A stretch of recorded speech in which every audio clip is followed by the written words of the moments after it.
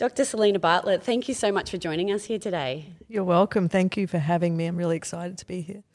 For those people listening who don't know who you are, can you explain a little bit about your background and kind of how you've arrived to where you are in your career? Yeah, well, I'm a professor of neuroscience, and I'm quite proud to be here and say that about myself, because it's not what I ever predicted I would become. But my journey into understanding the brain started because my sister had a mental illness and I didn't like how she was treated. In fact, she's not alive anymore, and her mental illness did kill her in the end.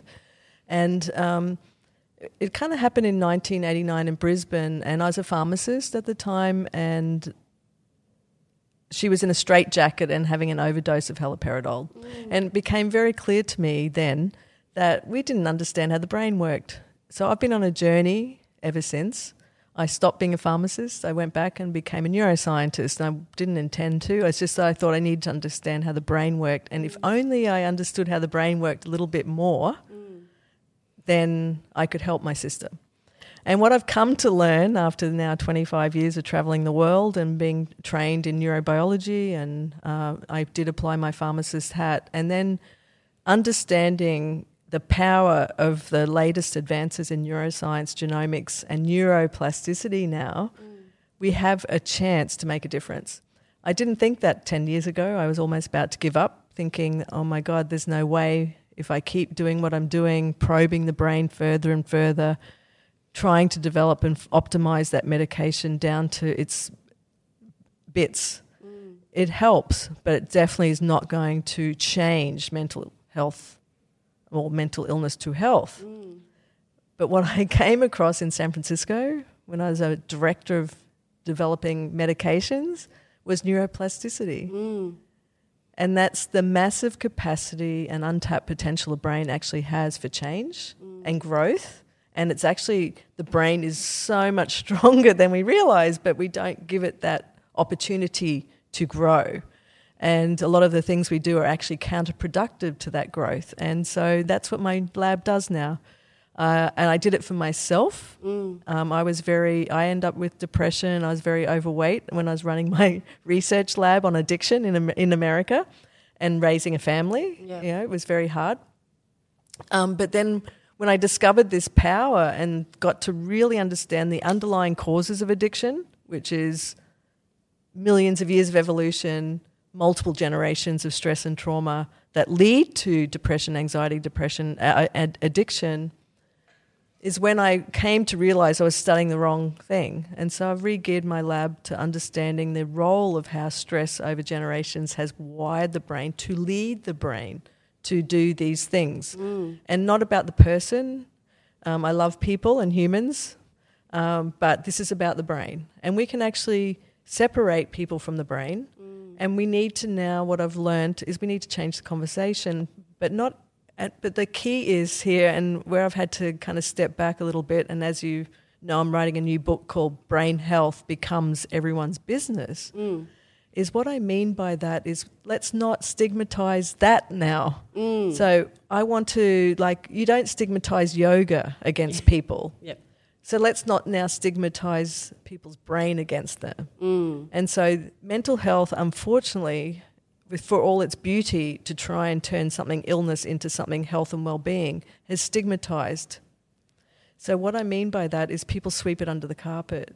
Do you still think people are sweeping it under the carpet? Yes, very much so. Very much so. Not anything like it was 30 years ago, thank goodness. And that's, in Australia, wonderful. Compared to America, it's still more so under the carpet.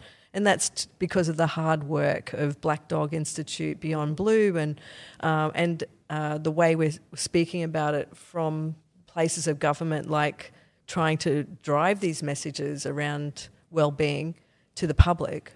But when you get down to tin tacks, tell me someone that's going to admit to their depression just like that. Yeah.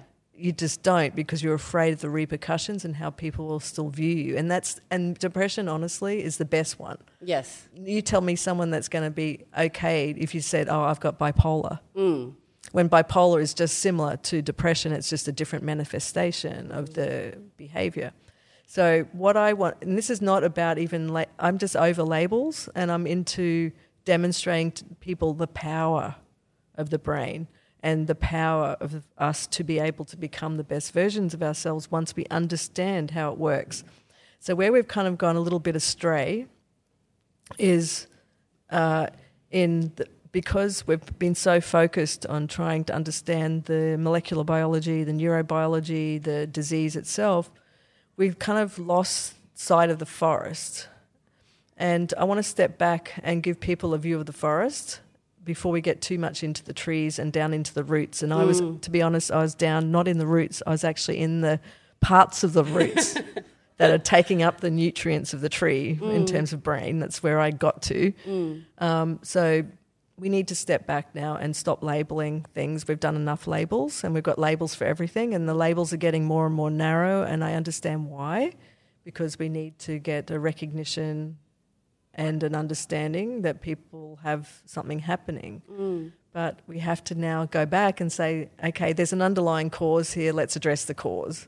So you're more about addressing the cause, yes, but rather than labelling something. But I'm more interested in actually also there's some fundamental brain science facts that are missing across all interventions. Okay, what's that? So the fact of how the brain's been wired over many, many generations. You know how we were talking about the amygdala and the prefrontal cortex. So today in my presentation I'll be describing that. We know where addiction comes from. Unless we address how that multiple generations of stress and trauma have wired that bottom part of the brain, which is what we like to call subconscious or unconscious, it's there for a reason. Unless we address that first and then also affect the impact on the prefrontal cortex, which is the human part of the brain, if we don't address that as a commonality in the science language, like we're speaking the same language, then nothing's going to change. Because what I've discovered being out in the general public since I've worked out that neuroplasticity is probably the best next approach we have on top of, as an add-on to what people are doing, we have to speak the same language. And that's missing. So at the moment, people have all their own languages for the brain. And that's just because of where we're up to in terms of evolution, because we've never had the brain imaging or the science to back up these facts about how the brain works. And so I think what I've discovered with people that are suffering or not, even happy, when they see that it's not them, it's their brain, it has a big impact. And when everyone sees the commonality in that brain, it gives then compassion to the people to see that everyone has more or less the same trauma, the same stress, the same generations, but no one's been taught that they can control it, that they can change it, that they're not stuck with it, you know, and that's the power of neuroplasticity. That's the power of having that common language. And so what's happened in the brain space or the mental health space is that everyone has a specific name they like to call it, whether it's brains. I don't want to name it, but everyone has a certain thing they've done, and then they want to or they've had a lived experience and something worked for them, and then they think that will work for everybody. Which is natural, and so do I, right, at some level.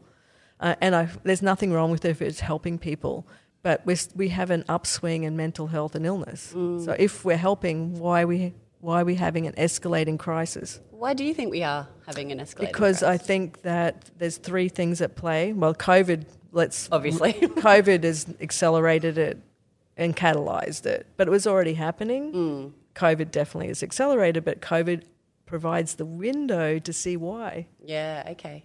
Right? Because we've all been impacted.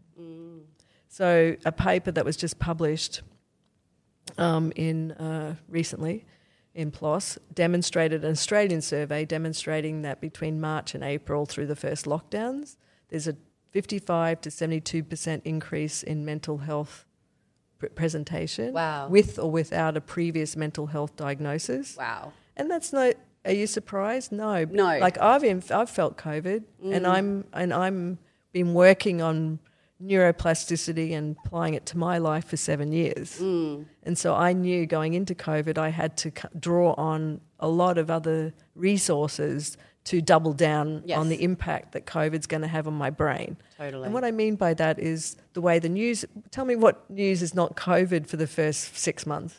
Cases, death rates, hospitalizations, ICUs.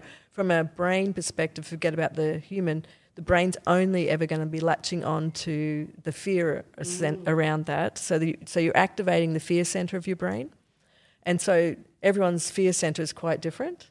So someone that's come from multiple generations of high stress trauma can process that fear at a much greater rate than someone that came from a loving home, for example. Right. That's just a brain neuroscience understanding. So that plus all the plans on hold.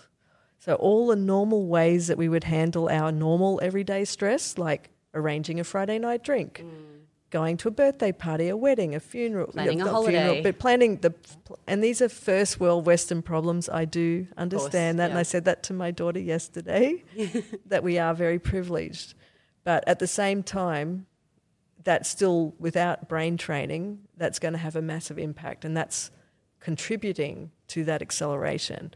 And this acceleration has been going on for some time, and let's talk about why that was happening. I was going to say, why is technology? Yes. Right, there's no doubt that there's a definite correlation between the younger age of presentation of mental health problems and the acceleration of technology.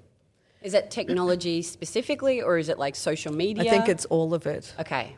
Yes, social media to the younger generation, but technology to the older generation, because and I was just having this conversation earlier today.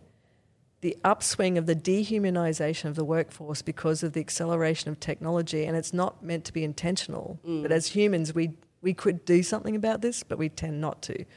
And that's because of now the expectations around the parents and the workplace of how you communicate and the speed at which you need to do work and the amount of... Constantly accessible. The amount of output. And you as a swimmer and everything, you understand this, the KPIs or what you're meant to achieve. You do this. Oh, well, thank you. Now you can do that, yes, can't you? Exactly. You understand that, well, this is happening across the workforce. So that has a big impact on older generations, which are then trying to parent their younger children, but then they're also looking after the older generation. It's called the sandwich generation. But anyway, so that's one aspect of technology, and that emailing system is being picked up from the minute people wake up in the morning. So that's making the society more stressed, even though it looks like we've got more advantages materially, which we do. But fundamentally, inside people, they're more stressed out than they've ever been because we've lost the old. And I'm not into retro because I really believe in the power of technology, but I also believe in the power of humans to overcome this addiction that we've had or being succumbed to. And it's not our fault. We just got hacked. And you can watch a film called The Social Dilemma. Yes, I watched that. And so good. And it's so true, isn't it? And I'm one of them. And I was impacted, but I have to be very aware to prioritise what's the most important things in my life and not succumb to it. And that's against all the pressures. So there's that. And then so on younger children, we've had the first kids. I've worked with the eating disorders facility. They were opening the first farm stay residential for eating disorders on the Sunshine Coast. And they told me that they had the first, during COVID, increase in eating disorders, of course, right? So there's an increase in most things. And they were telling me that they had a 6-year-old present. Wow. The youngest ever. That's unbelievable. I have a 5-year-old daughter that just seems... So this is where we awful. get to the technology answer. So the social media for younger generations about body image and... So even at 6, they're sort of taking on that information. Absolutely. Because the kids are getting access to tech. Like I was sitting with a family where they had an 18-month-old that could navigate YouTube better than I could. Wow. Which on one level you kind of go, that's impressive because they've obviously learnt that. They shouldn't be... But they shouldn't have that access, obviously. Yeah, that's fascinating. And I did a Radio National interview yesterday and we were talking about middle years. And this is just... And it's like, what do we do? So parents feel helpless to... well, we don't want them to be disconnected from their peers. I'm a parent. I've been through this, and I was lucky. My daughter got to Snapchat. My son got Facebook at 13 because I'm older than most. But these younger parents that are grown up with the technology and now they just think of it as a normal part of life. They're not thinking that it's impacting the brain. Why would you? But also it's almost a parenting tool. I know I have 3 young daughters, Yes. and to try and get anything done in their house, like folding or just, Absolutely. life continuing things, you kind of have to distract them. I know. And it's really difficult when they're at you all the time going, I'm bored. I know. And they have that access to the TVs or the iPads and things like that. I'm with you. Yeah. I was there and I feel your pain. But once upon a time, we just threw them in the backyard Yes. and said, go and play in the sandpit and I'll see you later. So why don't we do that anymore? Because we got addicted to the technology, and So we ourselves have become addicted. Yeah. Yeah. Completely. And it's getting worse. And that's why, and it's not just about technology, but we got to that conversation because you were asking me why is there this increase. So there's a few things at play. That's just one thing. And the disconnection from parents to children is much greater now. So then we can go to the family. So there's been a much more disintegration of family.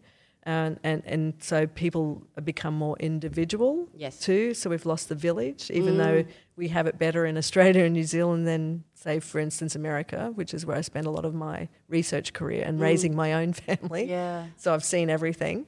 These are societal pressures.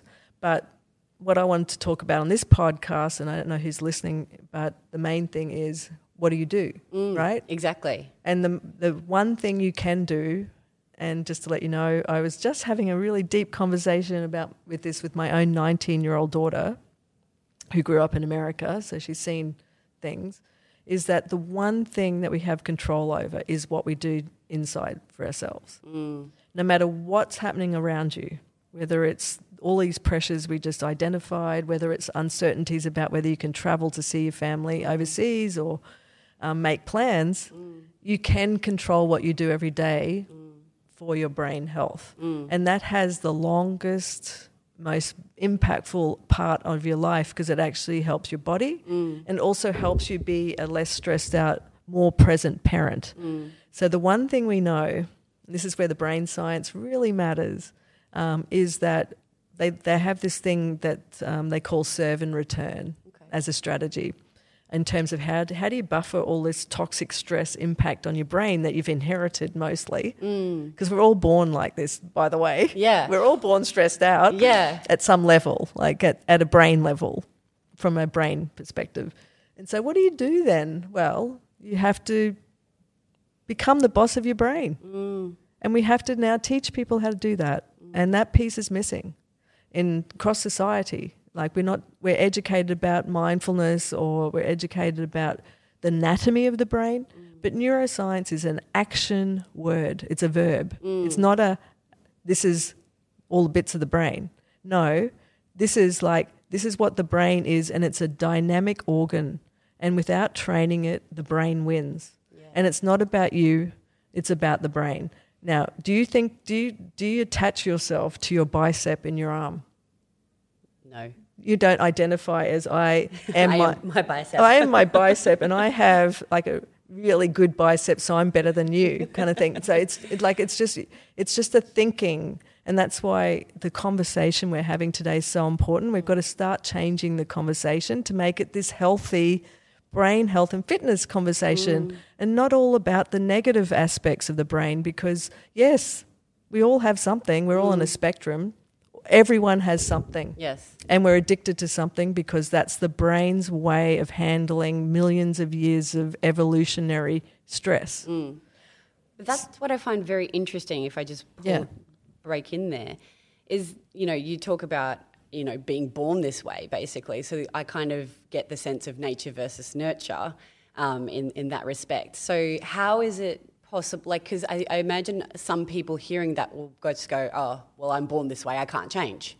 So therefore, what am I going to do about it? Yeah, but that's not true, right? So born with your, what we call hardware, which is your genetic blueprint, And then you have your software, which adjusts the hardware, which is the environment that you grow up in. The environment can be changed. Like right now, I can smile at you. I just changed your brain. Yes, exactly. It was a minute little thing, and it probably will go back. But if I keep smiling at you, I keep hugging you, I keep saying, I see you, that will have a long-term impact to buffer what you were born with. Yes, okay. But if you don't know that, you'll just keep going and think like that. Right. So the change that's got to happen is that change, is the fundamental knowledge that we now have that the brain is incredibly plastic.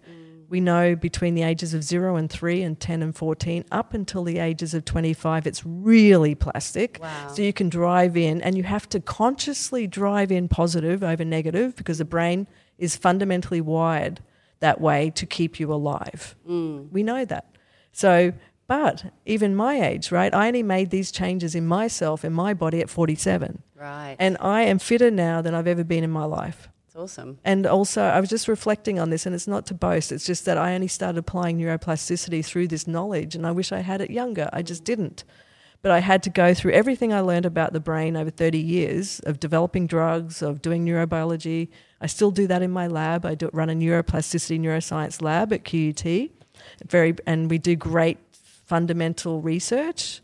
But now it's in that space of, wow, how can we find that potential to actually tap into it in another way? So I'm stopping to study the pathology because I got that wrong. When someone's presenting with a mental health problem, it's like treating someone that's had 5 heart attacks. So we need to change the way we're studying it, we need to change the way we're presenting it, and we need to change the conversation. And people, I understand it's hard to drive change. I'm not trying to change people. I'm just trying to educate. It's like when we understood about DNA, right? Once before DNA was discovered and how its 3D structure, the fact that we now know you're born with a genetic blueprint. Back in the day, we didn't know that. Yeah. Well, before we invented aeroplanes, we were on bicycles and we were putting flaps on bicycles. Yep. The brain's exactly in that spot right now. And there's been many people over decades trying to change the conversation, but it's hard because we've been the brain is so embedded to who we are that people don't like to think that you can separate it to an organ. You know what I mean? At some level, not only, but at some level. And I find in our society as well is that there's so much instant gratification and people want instant results. You know, they're on a diet for a couple of days. They want to see 5 kilos lost, or, you know. I did that too. Yeah. 15 years. I think we've all done that on some level, on some spectrum, as you've mentioned. How do you get people to commit to some sort of brain training to improve that in the long term, rather than sort of getting, you know, annoyed and giving up on whatever that might be? So one thing that I've discovered, and we're trying to start a research centre based on this, is bringing neuroscience into obesity. And what I mean by that is that the body is a reflection of the brain. And so the way that you can tap into this is the waistline. So instead of measuring your weight, we can actually measure someone's waistline. And as they get the stress under control first, then their waistline shrinks. Right. So it's weighing is difficult because it takes time. But so I can give you lots of examples of this, because it's not about the food and the exercise, it's about managing stress. Right. That has the biggest impact. Yeah. Right. Well, because we're born that way. And so the way the brain doesn't like it, because none of us are training our brain, right? Very few people are training their brain. That's going to change. But because of that, we've never taught people that. And so therefore the brain, the way the brain handles that, because it doesn't want to kill itself, the brain's a machine and it's amazing and it just knows what it's up to. It drives you to, when you're stressed, to eat chocolate in the afternoon or to have a glass of wine. And by the end of the day, of a very stressful day, like you'd be having an amazingly stressful day. If you've got 3 kids and a job and you're trying to keep the food on the table, like I've been in your shoes and it is stressful, and I got incredibly overweight and unhealthy during that time in my life because I didn't know I should be training my brain. Yes. I was just letting everything happen, and I was studying the brain. Yeah. And particularly addiction. So I'm very ashamed of myself, but that's part of life, you have to learn, and I'm a slow learner. When you know more, you do better. Yeah. So anyway, what I discovered, and unbelievable, but I studied alcohol addiction for a long time, and I developed drugs for that, and I got famous for that in America. And then I discovered neuroplasticity. But on my way back to Australia, we discovered sugar changes the brain in exactly the same way that alcohol does. Right. But so sugar is more than its calories. So sugar makes the brain more stressed, but it also activates the brain, and it makes you want to eat more on your next meal. Right. So we think of it, it's only 100 calories. What's that going to do? It's hidden. So it activates the hypothalamus, suppresses appetite hormones, ghrelin and leptin, which makes you never feel full when you eat. Right. And the way it's stored in the body, that excess energy through fructose, and sugar's embedded in all foods now, by the way. It's not just the chocolate in the vending machine. The brain drives you to eat it because it gives you a dopamine hit to counterbalance the stress. And anyone can think of this. Kids get home from school, they're ratty, they had a hard day, the easiest thing is to give them a big, and you're trying to be healthy, chocolate, but you're trying to make them healthy, so you might go to Quench or a juice place, whatever you do. I did all of this, by the way. I'm a terrible parent, so don't listen to me. I think we all feel that way. I'm a professor, so what do they say about them? But I've learnt this, and then so what I did for my own life, once I learnt that in the lab, was I took out sugar, because sugar was my thing too. For some people it's high-fat food, cheese, crackers, wine. And, I can think of all the times I'm leaving my lab, pick up the kids, I'm always the last one to get them. This is in San Francisco. Get home, open the bottle of wine, have a glass, cook dinner, and and I could remember thinking about doing that on my way home, to counter. It's a stress mechanism. It's a way of counter, and I didn't know that when I was doing it. Anyway, so when I got back to Australia and I was trying to lose weight, and I started running to do a marathon, and I wasn't losing weight around my waistline because I'd had children and I was in my 40s by this stage. Right. And I'm like, this is really annoying. And I just put it down to my age and having children. So, but then I discovered sugar is addictive as alcohol and nicotine. Then I started to become aware, oh my goodness, I went and looked at how much sugar I was eating. And I'm like, I'm eating a huge amount of sugar. That's equivalent. That 100 calories is actually 1,000 calories to my body. Right. And it's actually the reason why I couldn't lose weight. So not weight, I'm talking about why I was hanging on to it, because it was my life. I cut out sugar and now I got my appetite back. Right. So I'd eat and then I'd feel full again. I got my waistline back and I'm 55. And I've had everything. So I have to do what I'm studying. Otherwise you don't believe it. Yeah, of course. And then so I do run every day and things like that. But I'm just saying that this is a way in for people, because people really still care a lot about image because you can't see the brain. And so it's very hard to people to see any value in doing that. Yes. Firstly, they want tangible outcomes. Yes, and this is the first one, because as you start to mitigate this stress through daily training, starting with understanding it's just your brain and where it's come from, and until you tackle that first, you're always going to be seesawing on diets. They don't work. We know that. In fact, we've got studies to demonstrate that people will regain weight or put weight back on after 1 year. Yeah, it's and sometimes even more. Even more, and people make a huge amount of money out of this. Yeah, and you do, because you get positively reinforced and I did this too. In the beginning for the first 12 weeks, because you do lose weight on a very strict diet, right? And so you get positively reinforced. People go, "Oh, you're looking great. What are you doing?" And then that wears off, because then you have to go back to your normal environment at some point, and you have kids, and it's tricky because it's driven by stress. So when we get on top of the stress first, the weight is secondary, because and then when you become aware of the stress driving what you're starting to eat, if you get on the stress, then you're not being driven to the vending machine. You've got new strategies in place. Yes. You understand that it's your brain and it's making you do it. It's this education piece that I think for me particularly, was fundamental to the changes I made in my life and how we help other people too. And I know that sounds simple, but I think it really matters, and it really matters a lot because children now are presenting with diabetes, type 2 diabetes and heart disease, and they're under 20 and their weight.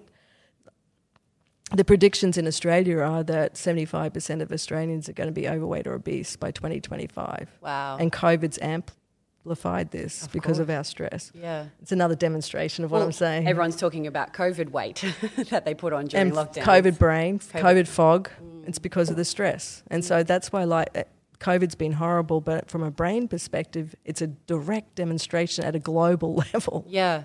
Of one, it's all about stress. Two, it drives you to do things, and these are the outcomes it shows in your body. And so, therefore, the first way in my opinion, to make these conversations is to let's introduce neuroscience and brain health conversations, and let's help people get brain fit. Yeah. So, well, I mean, I think I know what your answer is going to be, but what is the one thing that you think people should do to look after their brain health? Like, is it doing the brain training? How do people do brain training? Are there sort of resources and things that you can point people to start down that journey and that path? And that's what I've been doing for the last 7 years. It's not just simply like do brain training. Yep. I thought it would be, and which is why I wrote that first book called Miggy Matters. Miggy being the amygdala, which holds all the stress, goes into your body. If you train, it's the problem, but it's also the solution. So if we treat Miggy like a muscle and train it, then we might also lose weight. Yep. It's not just about that, and I'm not centered on that. It's about helping people see it. Sorry. No, you're right. But I think that's a really interesting point, because I think we're so centered on image in our society at this point. But, if you're getting your brain right, then your body will function well, and it will function in the way that it's supposed to. Yes, and this is what I love, because this is just the beginning. And what happens it's a life skill, and you have, because aging's stressful. Stress isn't going away. No. We've become everything. I can give you a million things about what's driving this, but when we strengthen the brain and we learn that we have the power to do that by showing people these strategies, there's lots of strategies that people can use, and that's why I wrote these books, and I have a podcast too called Thriving Minds, and I have a book called Smashing Mindset, and I'm writing another book because I want to reach general public. I try and make it really simple, but it's that fundamental power I want to give to people. I want to give the power, the brain, back to the people. The brain got taken away, and it's not on purpose. It's just that we didn't understand very much, and so people think they can't. There's nothing they can do. What is that barrier? What is that challenge that people can't sort of break through to understand that they are in control of their brain? Because they've never been shown. Right. So and it's no one's fault. We're still expanding all our understandings, and this has been once upon a time, 2,000 years ago, or actually 7,000 years ago, they drilled holes in people's head to treat mental illness. And then at some points we thought the heart was the centre. But now we have brain imaging technology where we can take the brain out and show people all of this information, because you can see when you're training your arm, oh, look, something's happening here. Yep. But what can I show you that something's happening in your brain? And the only way I can really do that in an effective way outside imaging your brain, which I think we'll be able to do, and there's some feedback mechanisms that are happening for that, is in your body. And so as you do this and you start to get on top of stress and you start to feel better and it starts to reflect in your body, and I know it's not overnight, but it can be a little bit overnight. Yes. Because as you're less stressed, your kids behave differently. Yes. And every parent cares a lot about their children. And because of mirror neurons, everything around you, how you're mitigating stress is a circle of influence of everyone around you. And so as you get on top of it, they do too. And they're going, what happened to mum? What happened to dad? She's yelling a lot less. For example, you know, and I'm saying it's a journey because I'm 7 years in, so I'm not saying this is an overnight thing, but it definitely, you can do small things overnight. And once I understood that power, I changed my whole life, and my life is a completely different beast to the life before I came back to Australia. I am everything. I am now not everything that I used to be, because I wanted to. If I'm going to do this in my lab and I'm going to write about it, I have to do it. And I'm just a work in progress. And there's a lot we don't understand, but these fundamental little pieces we do understand now. And it's not okay for people not to know about it. And that power needs to be given back. And I think we didn't take it away. We just thought it was rocket science, and we didn't have the imaging tools and the genomics technology and, you know, all of these digital technologies. So just as technology can be used, and it's not meaning to be used for bad, it just happens, we as humans are incredibly intelligent. So we can take that technology and drive it for good. And each of us have a responsibility once you have good knowledge, because I could take my knowledge and I can turn it to bad, and I know people that are. But I think we have to, at this point in our life and society and governments, we have to help people turn and join together now and come back together and stop driving the individuation. Because it's not helping, is it? When we're doing silly things where, for example, like, I don't know if anyone's watched the David Attenborough film about life, his witness statement of 92 years of filming on the planet and what we're doing. And when I came to the end of that film, I'm like, who cares about brain health? Yeah. What does that matter when our world is imploding? But I figured that it does matter, because we can drive this message faster if people are not acting on their animal brain.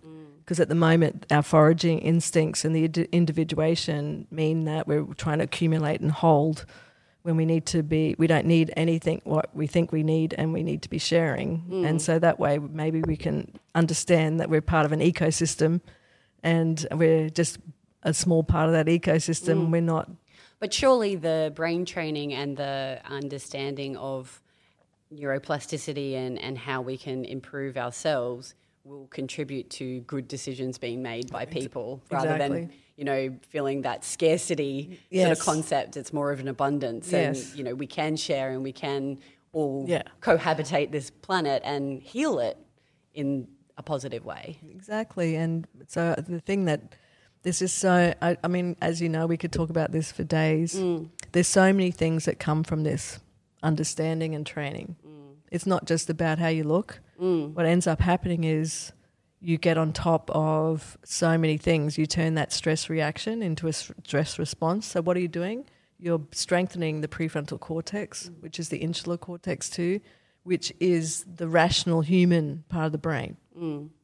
And so your decisions are now being driven by not by emotional reactions, but by rational choices, and you become more creative. So we could together synergize in a room. Say we've got a room full of people like this. Let's just go futuristic, because I am a bit of a dreamer, as you can probably tell. Love it.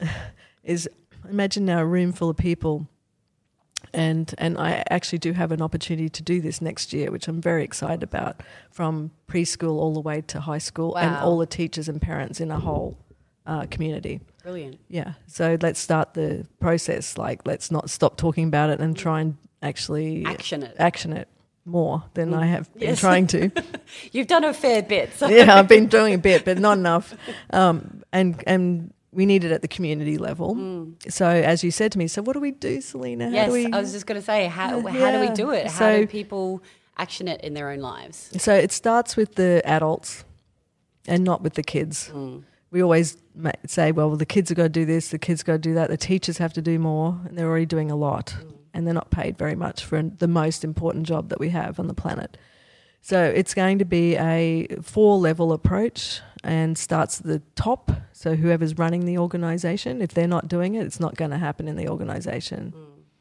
Everything starts at the top and filters down, and then you work from the ground up, and then we meet in the middle. So it's like any kind of army or organisation. The leadership matters. Unless I'm working with a leader that understands the importance and is going to action it in their own life first before they ask a community of people to do it. There's nothing worse, I don't know if you find this too, of someone talking about something and saying, now I want you to go off and start a wheel of well-being or a whole kind of plethora of things to do in the classroom or in your life or in a family home, but they're not doing it. I always found that fascinating. I was working in a role and, they were very much about work-life balance, and they said, turn off notifications for your email at 7 p.m. or 6 p.m. or whatever it might have been, but then they're sending emails at 3 a.m. at night. And for me, that's obviously, there's a disconnect there because what they're telling us and what they're doing is different. So it's hard to sort of take that on board as not the expectation of what they're wanting. And my partner wrote a piece about something called, for a different topic, called Deeds Not Words. And so actions speak so much louder than words. So true. And so that's why I said to you about myself, if I'm not actioning, you are not allowed to write, you are not allowed to speak. And I'm actioning it as best I can. I still struggle. Of course. Because I have a brain that's 1 million years old that came from mushrooms. You're a human. And I also inherited lots of stuff, and obviously because my sister had schizophrenia and passed from it. And now I know why, and I know why I do what I do, and I know why. And this is not shaming because it's not my parents, because they inherited from their parents, and their parents and they actually did quite well with no tools, no understanding. I got all this opportunity to understand how the brain works, and so I feel very lucky, and so I feel very like I have to help my children understand what I learnt without ramming it down their throats or anything, because it's their life. Yeah. But so it's a journey. Like we are where we are right now, and there's nothing bad or anything about it. It's just like, well, if you want to know this, it's here for you to know. And but at the same time, we have a responsibility with this knowledge to disseminate it. And it's not to say you've got to do this. It's just like we have this knowledge. I've worked with taxpayer-funded grants over years, and I'm very grateful for all the funding I've received. And I believe that's my responsibility to give back for the people that have helped me do what I've done so far to get where I am. So I don't know how to answer the questions. I'm not here to change people. I think people are beautiful. I'm here to show people the brain is amazingly beautiful. Yeah. And you have... And powerful. It's so powerful. And you all have beautiful brains. And where you are right now is really somewhat... It's got really often nothing to do with you. And the only thing that you can do is what you can take forward and change. Because even if you want to go back and work out why, you'll never find out. Yeah. You'll only go back to this lifetime and then maybe your parents. But you'll actually... So for me, like, to explain this in a better way is like I might have a 5th century warrior princess lying inside me, because I often feel like, and it's not about past life regression or anything, it's just about the brain. It's how it's wired.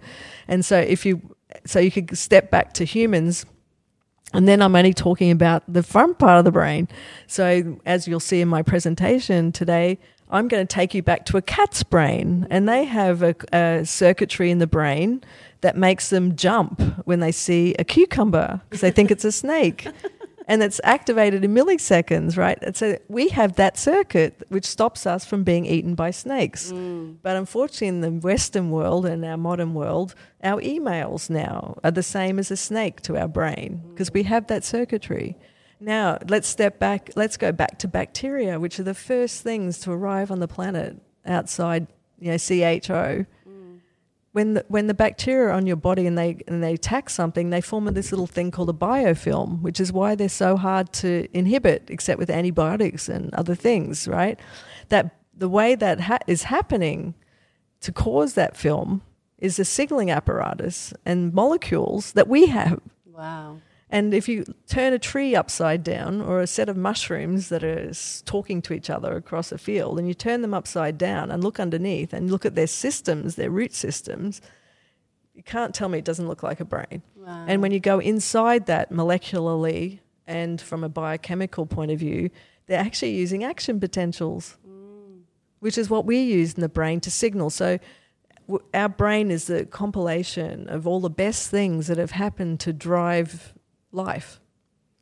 So do you want to live in your mushroom brain is what I say. Probably not ideal.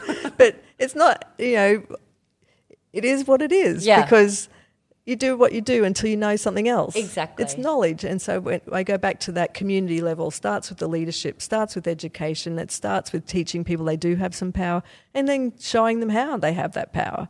Yep. It's all about actions and not more interventions and assessments and labelling and channeling people. I think I'd like to focus a little bit for a while, and that's all valuable and will happen, and we need more of it to support people that do need it.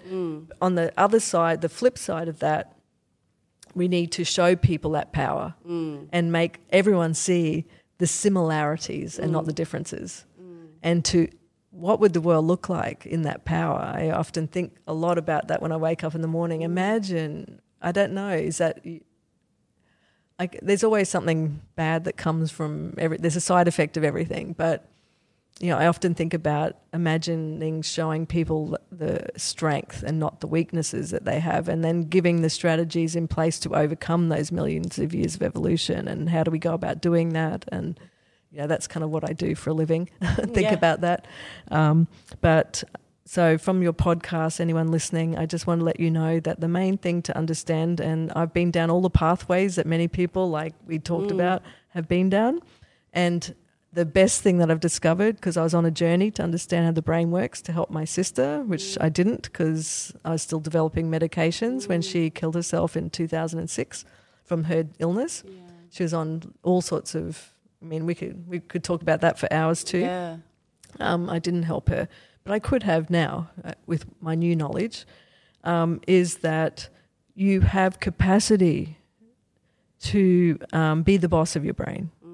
And one little trick to start tomorrow or today, to get on this, to just test it out and experiment with yourself, is when you wake up in the morning, I want you to look out the window or a plant or something in your room and just think of 3 things that you're grateful for.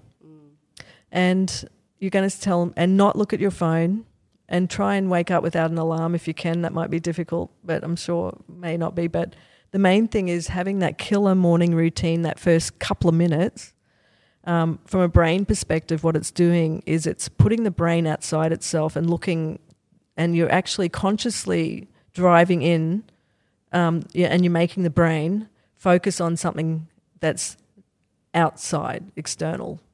Because as we turn in and let the brain run its little hardware off its software, it just does all sorts of crazy things. And like, I don't know if anyone knows this or notices this. You might have a thought, oh my God, I've got a deadline today. Yeah. So stressed. I'm not going to get that done. That's the minute you wake up, and it's then you're on the phone or you have the alarm, and then you're on social media for a second to relieve the stress, and then you've got the kids screaming, and then you've got to put the lunches in the lunch boxes, get the breakfast on. Immediately I start to go, exactly. I was there. Big time. Yeah. But now when I change my morning, I call it my killer morning routine. And it's just a simple thing for anyone can do and try it. Yeah. Just to get into it. We don't need big programs to start. We need experiments. We need people to get curious, ask themselves, oh my God, that's what I do. Am I feeling better with that? Am I noticing a change? Oh my God, my kids were calmer when they went to school today. And it all started just because I thought of 3 things I'm grateful for, and I did it every day. You can't just do it once. Consistencies. But it's hard though because of the way the brain's wired over millions of years of habit forming to handle stress. And I call it catastrophic thinking, and it's because the way that happens from a neuroscience perspective is one negative thought, like deadline, then leads to the next one and the next one and the next one and the next one and the next one and before you know it, your whole life's a catastrophe in your mind. And then you've got to go and then handle everyone else's catastrophes. Of course, yeah, because we've all got catastrophes happening at once. And the really annoying thing is when you become aware of this and you recognise that it's just an untrained brain and that it's been come in wired like this because it's trying to just make you feel safe and it's trying to do this to make you feel safe, and that you have control to actually retrain that part first. That's why I said Miggy. Yes. That's where it's all happening. Yeah, yep. And it's subconscious and it's milliseconds and it takes a bit of training. And I still have it too. But you are aware of it. Way less. Like 100x less. Yep. But I've got millions of years evolution to go as well. But when you recognise that, it made a big change. And my daughter said to me, she goes, "Mum, it's like you're a little caterpillar and then you opened up." And she sees it as other things, but I see it as a combination of applying these strategies. And so that's one aspect, is controlling the way your brain is taking in the stress. It's like starts there first as a simple thing. And then it's starting to become more aware, I'm going to the vending machine because I'm stressed. It's not that I'm hungry and I am craving that chocolate. But it's all because of all the things that led up to that. Yes. So what can I do to change that? So that little thing you did in the morning and a little bit less means that you may not go to the vending machine. Okay, so you don't go to the vending machine and now you go for a walk outside at work or somewhere at home. You walk out the door before you start yelling, for example, because now you're a bit more aware because you know it's coming from your brain. Yeah. Right? And then, so not going to that vending machine, not eating that 120 calories, which is actually 1,000 calories because now you're sitting at work and then you're going home still stressed. Tiny little things add up to something massive. And then as you watch your waistline start to come down because now you've got on top of that. And, I mean, they're simple things, I know, but they're hard to implement. Yes. But isn't it worth it? Because now you're going to be able to drive that to your children. And you have the power to do this too. You're not having to sign up to some hugely expensive thing. It is useful to have a coach, maybe for the first 3 months or 4 weeks or 8 weeks, to drive the repetitive nature of these simple things. And I've just noticed the guy who started Tom's Shoes, he got bored, he ended up with depression. Right. And he's hugely wealthy.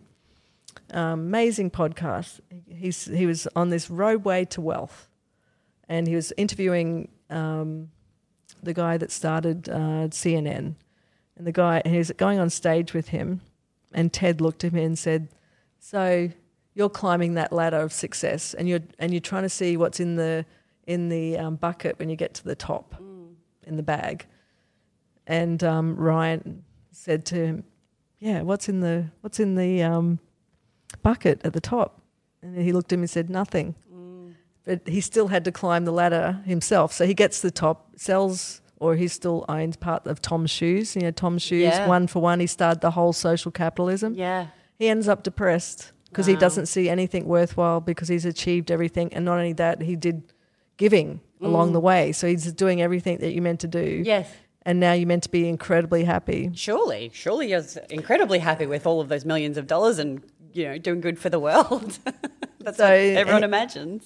Yeah, so he ended up depressed. And so he talks about that, and then he went on a discovery to work out all of these things. And you know what he came to? Neuroplasticity, neuroscience, and he's now, because he's an entrepreneur, capitalist, really, he's now started a 10-month program. It's called Made For.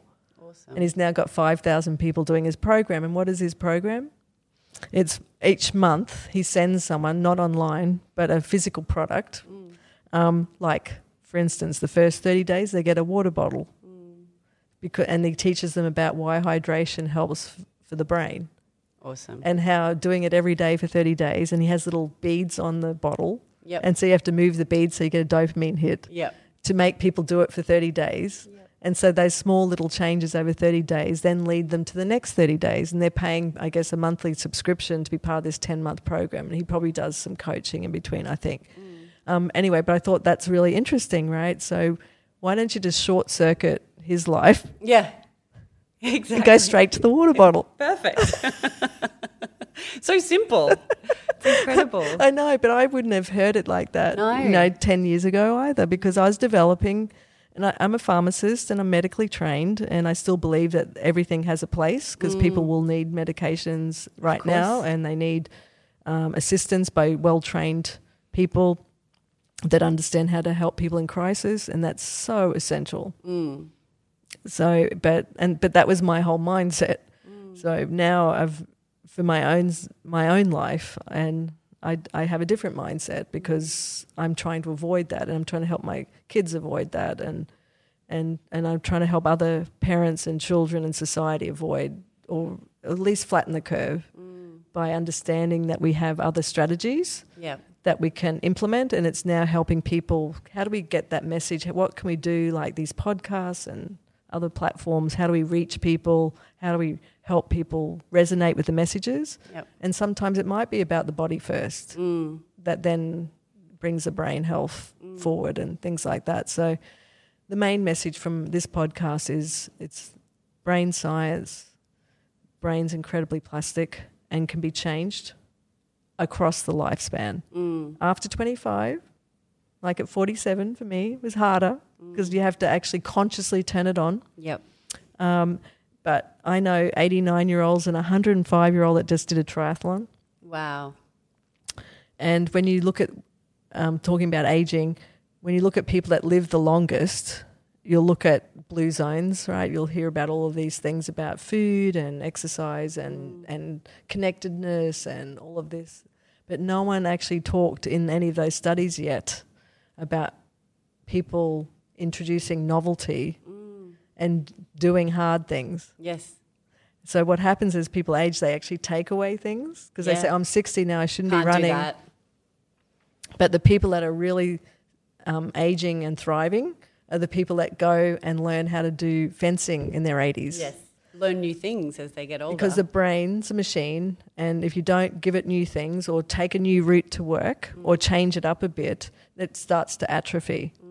And that's just a well-known fact. And so I think that's going to people's... it's not about sitting there doing Sudoku only either, too, which helps. Yes, I was going to say that's what the recommendation is usually. For well, it helps, but it's only a small part because, the brain likes to be in nature or swimming in the ocean or, meeting a new person. Like we tend to stick to the same people too, whereas we get more challenged if we meet new people. You know what I mean? So it's lots of different things that we can do to stimulate the brain and make it go in a good direction.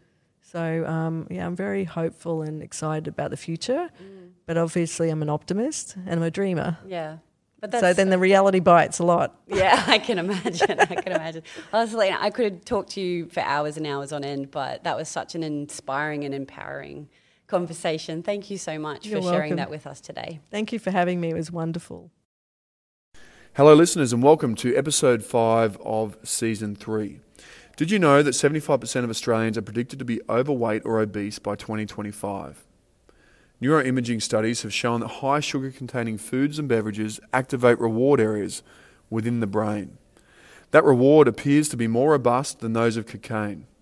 Brain function is significantly impacted from sugar and food overconsumption. This week's podcast guest, Professor Selena Bartlett, believes the solution to solving our addiction troubles lies in our head, and more specifically, how we train our brains. Professor Selena Bartlett is a group leader in neuroscience and obesity at the Translational Research Institute. She was awarded the Laurie Austin Award for her contributions to neuroscience by the Australian Neuroscience Society in 2019, recipient of the Biotech Research Award, and was an ambassador for the Women in Technology organisation. The overarching objectives of her research program is to apply a neuroscientific translational research and development approach to improve sugar addiction. Listen in as Selena delves into how sugar activates our addiction centres and changes the physical structure of the brain.